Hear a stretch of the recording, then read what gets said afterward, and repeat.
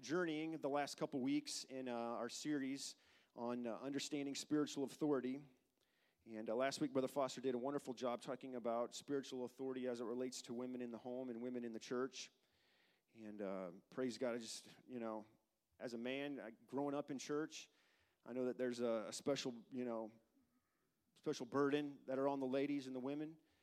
And I know that they're a little bit more scrutinized because of more of the outward appearance. And so I've always appreciated and always just admired women for their stance for holiness. And amen.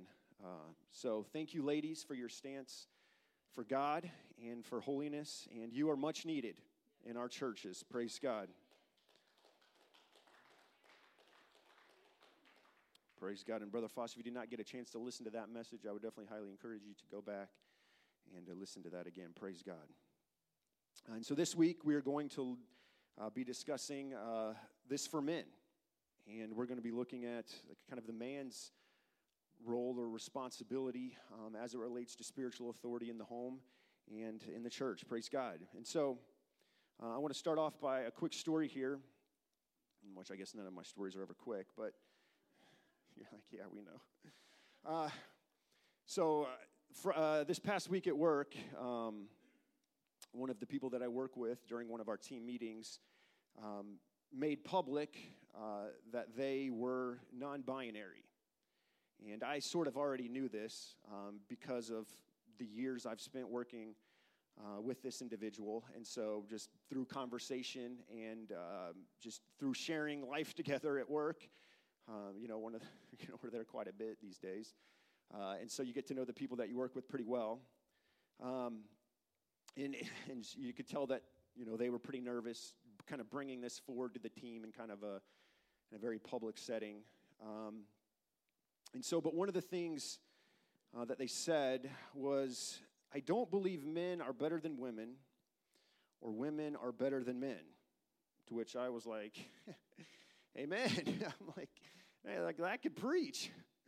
But the problem is that the predominant thought in the world is to run from these distinctions of male and female and start identifying as non-binary, gender fluid, transgender, or many of the other different popular terms that are used to identify our gender today. And while I'm not really coming to talk a whole lot about that, it's a real thing. And God has called us to be peacemakers. And so we can beat the Christian drum as loud as we want, but that's just going to turn people away. God's called us to be peacemakers in these situations and to shine through love. The Bible says that the world would know that we're his disciples by the way that we love one another. Not just the way that we love each other in church, because that's easy, but it's how we love each other in the world. When it's not comfortable, when it's not the way we've always done things, when it's not how we believe or our worldview, how we respond is going to say a lot about our Christian walk and about our love for people. And that's who Jesus came to die for. He came to die for people. Not people's ideas, not our ideas, not our houses, not our cars, not our clothes. He came to die for people. Praise God. And that's what we're called, to go out and fish for people. Praise God. And Jesus said this in Mark 10:6. He says, from the beginning of the creation, God made them male and female. And in the beginning, it was clear, male and female. And God's plan was perfect, and then sin entered into the world. And like my coworker told, she was like, or biologically, she's a female, but she identifies as non-binary. She goes, I've got lots of books that could take you back into past generations, past cultures, and prove that this is not an uncommon thing.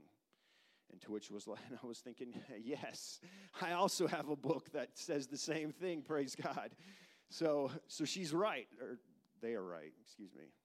This is hard. It's a hard tension, see? Because you see someone, but you also want to be respectful. And so that's why they were bringing it up in our work, because it impacts her at work, or it impacts they at work. But the truth is that in conclusion here, God has really called men to walk with him and to please him despite the surrounding circumstances. Despite what's been going on around culture, despite what happens at work, despite what is going on around us in our neighborhoods, God has called men to be men and to walk with him and to please him no matter what. Praise God. And so one of the most prevailing things that you can hear pastors say is that strong families equal strong churches. How many's ever heard pastors say that? Amen. Thank you, Charlotte. Thank you. And most of the leading research points to the fact that if husbands walk with God, that their families typically follow. Okay, now that's kind of a blanket statement, but a lot of research out there points to the fact that if men walk with God and they do it right, that their families will typically follow. Praise God. And for the best way for husbands to do this is through submission. Paul to the church in Ephesus in chapter 5, verse 21, it says, and further here is because this is verse 21, and Paul has just been kind of giving it to the Ephesians and showing them how to walk and talk, and then he gets down to verse 21, he says, submit to one another out of reverence for Christ. In some translations, say out of fear for Christ. And so when we think about all of the things that Christ has done for us, and we keep that in mind, and we keep that his death, his burial, his resurrection, where he found us, that he came and found us in our miry clay, that he came and sent somebody from somewhere maybe on the other side of the world to where you were. If we keep that in mind, if we keep Christ's love in mind, his patience in his mind, that it's his gentleness that has made us great, and it's his gentleness and his kindness and his patience and his working with us that is helping us to be who we are, praise God. And we keep that in mind.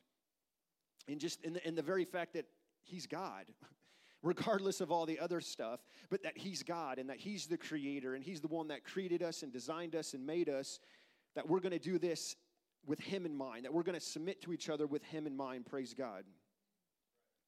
And this Greek word, actually, this reverence or this fear for Christ is actually the same Greek word that gives us the word phobia. Has anybody scared of spiders in here? Yeah, my sister's is scared of spiders. So yeah, and my mom too. Like if you don't know my mom, she's pretty easy to scare. So we would always do things to scare her. She's a fear of the dark. People got fear of the dark and fear of spiders. Fear of being scared. Fear of being claustrophobic. And that fear though, that it drives us quickly. Is that when that spider all of a sudden comes down and it's sitting right there, it's not you're not just, hey, how you doing?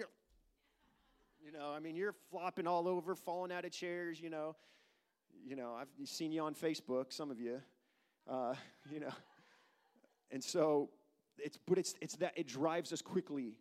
And so that's what Paul is saying, is that with all of Christ in mind and this picture of phobia, man, it's got to move us to submit to one another. And then he continues on. He says, for husbands, in verse 25, this means love your wives, just as Christ loved the church, and he gave his life for her. Like, I could just put the mic down and walk away because, that's big. You think about Christ on the cross, the beatings, the whippings, the cat of nine tails, the 39 lashes, 40 lashes that he took. That's intense. There's no way on the cross. There's no really way to put in English words and to really justify what Christ did for us. But just as Christ did that, we've got to have that same intensity as men to love our wives, to make her holy and clean, washed by the cleansing of God's word. He did this to present her to himself as a glorious church without spot or wrinkle or any other blemish. Instead, she will be holy and without fault. In the same way, husbands ought to love their wives as they love their own bodies. Praise God, we do love our own bodies. I do like to eat barbecue. For a man who loves his wife actually shows love for himself. No one hates his own body, but feeds and cares for it just as Christ cares for the church. Praise God. And so we've got to, through submission, is a way that we can display spiritual authority in our homes as men. Praise God. Most of you probably know this, but for about 10 years I was a youth pastor, and I would worked with young people. And when you're a youth pastor, it just behooves you to understand what's going on out in culture and some of the pitfalls that people can get themselves into. And one of the things, is this sex trafficking thing. And so being a youth leader, I spent some time listening to stories on YouTube from people that had survived these ordeals. And one of the things that I constantly kept hearing in these stories was that it was allowed to happen to these boys and girls predominantly because no one was paying attention. Nobody was watching. Nobody seemingly cared about the plot or the ploy of that little boy or that little girl. And this is a very real thing, and it's probably happening in our great city of Liberty, and it's definitely something to be watching for. But from the very beginning, this was God's design for the man. In Genesis 2:15 through 17, it says, "The Lord God placed the man in the Garden of Eden, and he placed him here for two purposes: to tend it," which sounds a whole lot like Ephesians 5, that we're to love our wives like Christ loved the church. God put Adam in the garden to tend to the garden, to take care of the garden, to love the garden. But the second reason was he put him there to watch over the garden. And so in other words, we have to pay attention. And men, we can display spiritual authority in our homes when we're paying attention to the spiritual climate, the spiritual atmosphere, the movies that our children are watching, the things that we're allowing to be listened to, the stories that we're allowed to be told, is that when men, if we pay attention, that's how we can display spiritual authority in our homes and protect our homes, protect our wives, protect our children, to protect our church, as if we would just pay attention. And that's a little bit easier said than done, and more things are said than done, because we get so involved with work, with life, with our own pleasures, our own pursuits, with different things. But men, we've got to pay attention. We've got to focus. There's too much at stake for us not to be paying attention. Praise God. And this is why it's so important that we pay attention. It says, "But the Lord God warned him, 'You may freely eat of the fruit of the tree in the garden, except the tree of the knowledge of good and evil. If you eat its fruit, you will surely die.'" And then the next chapter, in chapter 3, in verse 6, it says, "And the woman was convinced after her conversation with the snake or the serpent. She saw that the tree was beautiful and the fruit looked delicious, and she wanted the wisdom it would give her. She took some of the fruit and ate it. Then she gave some to her husband, who the Bible clearly says, who was with her, and he ate too. And at that moment, their eyes were open, and they suddenly felt shame at their nakedness." And so, I don't know what Adam was doing. I don't know what Adam was paying attention to. But the story possibly could have ended differently if Adam was paying attention. If Adam had been listening and doing what God had told him to do, watching over the garden, tending to the garden, paying attention to what was going on in the garden, Eve probably would not even have been able to get to the tree to even get its fruit. I mean, there would have been a wall or a ditch, or one of the moats with alligators swimming around in it. I mean, something like, hey, Adam, let's pay attention here. Praise God. And so the same, it can happen to us, though. So as men, we've got to pay attention in our homes. We've got to pay attention to what's going on. We can't leave it just to our wives. Okay, the wives are tired. When I get home from work, after dealing with 3 kids all day, she's tired. And she lets me know about it sometimes. And lets me know about it throughout the day sometimes, so I know what I'm getting myself into when I get home. And so we just can't leave it to our wives. And Lord, have mercy, we can't leave it to the children because they're not going to do it.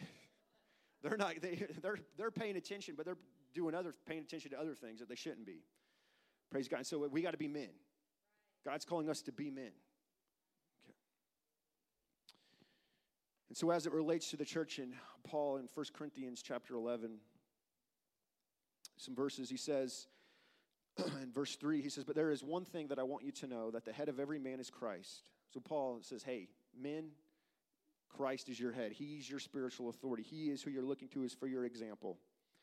The head of the man is Christ. The head of the woman is man, and the head of Christ is God. And then in verse 4, it says, "A man dishonors his head, which is Christ, if he covers his head while praying or prophesying." And then he continues on, and he speaks to he's speaking to both men and women in this passage. Brother Foster already took care of the women's side of things, so I'm not even going to go there. So if you have questions, you can ask Pastor or Sister Jackie or Brother Foster. Don't ask me. I'm just kidding. You can ask me. In verse 7, it says, a man should not wear anything on his head when worshiping, for man is made in the image of God and reflects God's image. And then in verse 14, he says, isn't it obvious that it is disgraceful for a man to have long hair? So this is a question that Paul's asking. So Paul, obviously, this is probably a rhetorical question. He's saying that, hey, it's pretty obvious here, because I'm asking it to you, that it's disgraceful for a man to have long hair. And so Paul is instructing his readers here that there is a way to pray and there's a way to prophesy that actually dishonors God. So how many want to do that? Okay. I mean, you guys are following along here. This is good. Okay. We don't want to do that. Paul makes it clear that we don't want to pray and we don't want to prophesy in a way that doesn't honor God. We want to honor our spiritual authority. We want to honor Christ. And so I'm not going to butcher the Greek phrase, but really this Greek phrase here, where we get this with his head covered, or really having down from the head, is really the kind of the picture image here that Paul is giving the men here. He's saying that we don't want to have anything from the head down or covering us when we're praying or prophesying. And so you're like, well, what in the world does that even all mean? And so no doubt Paul was here. He was addressing something both spiritually and physically in this letter to the Corinthian church. And when you really look at the culture of where the Corinthian church was at, I mean, this was a port city, in the kind of that modern world. And so you have all kinds of different people coming and going, all different groups of people, types of people, all different types of religious people. And so, Paul is really, Paul picked a really interesting place to build the church. But the gates of hell are not going to prevail, and Paul wasn't afraid. And so Paul's helping these men understand that, hey, this is addressing your hair, and it could, and given the situation and the context of who Paul is writing to, it could have been addressing that maybe men were starting to wear feminine head covers. Or in some practices of some pagan religions in Rome, that the men would actually take their robes and put them over their heads when they would pray to their gods. And so Paul's saying, no, we're not going to do any of that. We want you to look like men. We want you to be men. And no matter what culture's doing, or what the popular thing in culture is, or what other religions are doing, or what the precedence is, Paul's saying, hey, you need to look like a man, and to be a man, to dress like a man, and to talk like a man. And we're not just going to look at this one passage. We're going to take the whole Bible with all of the context of the Bible. And so here's some other things that Paul wrote. He says in 1 Timothy 2:8, he says, in every place of worship, I want men to pray with holy hands, lifted up to God, free from anger and controversy. So Paul's saying, hey, that when men come to pray, and men better be praying, and when they do it in public, that there's some stuff on the outside that we're going to have hands that are lifted, and we're going to do it from the internal without anger and without controversy, or without, in some translations, wrath.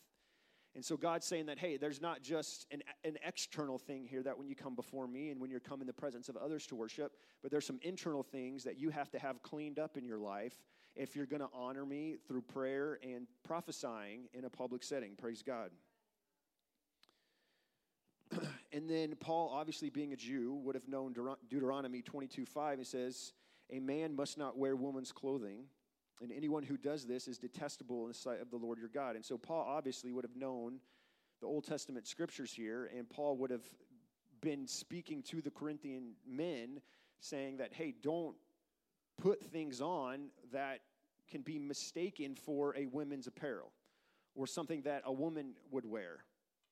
And, sometimes we can get ourselves pretty sheltered in our little groups and our families and our church, but this is really a popular thing. And I remember guys, even in high school, even when I was in ninth grade, would come to school wearing a dress. And I knew the guy, and I knew he was probably just really doing it just because he was wanting attention. But it's a real thing that men, walk around in women's clothing. But Paul's saying, men of God don't do those things.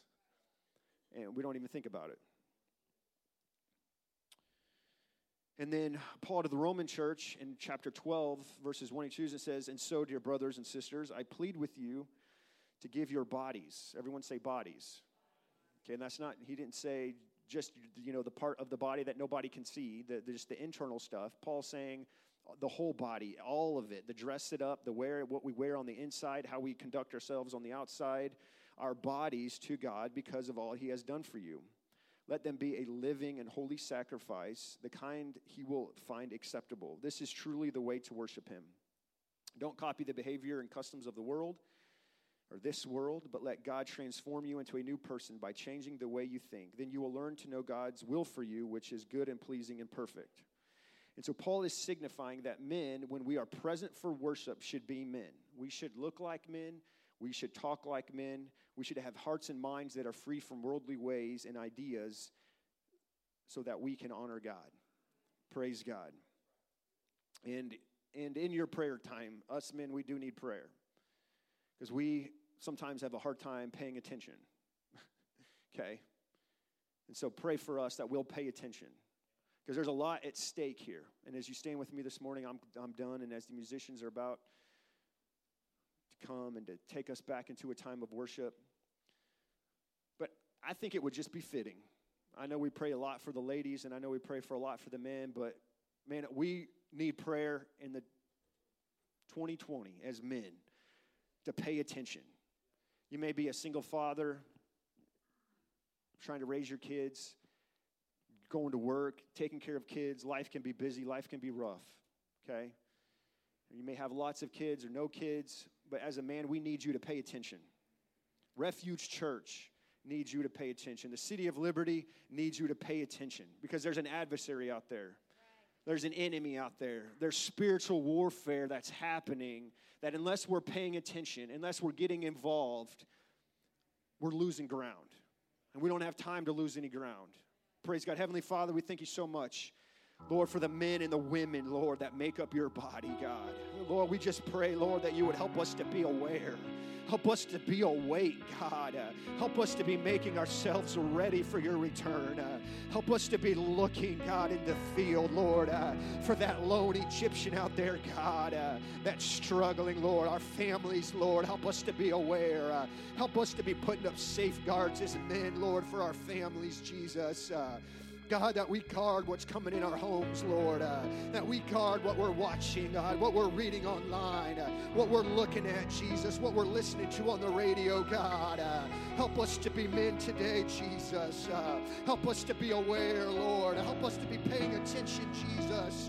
Lord, to the needs around us, to the people around us, God. Thank you, Jesus.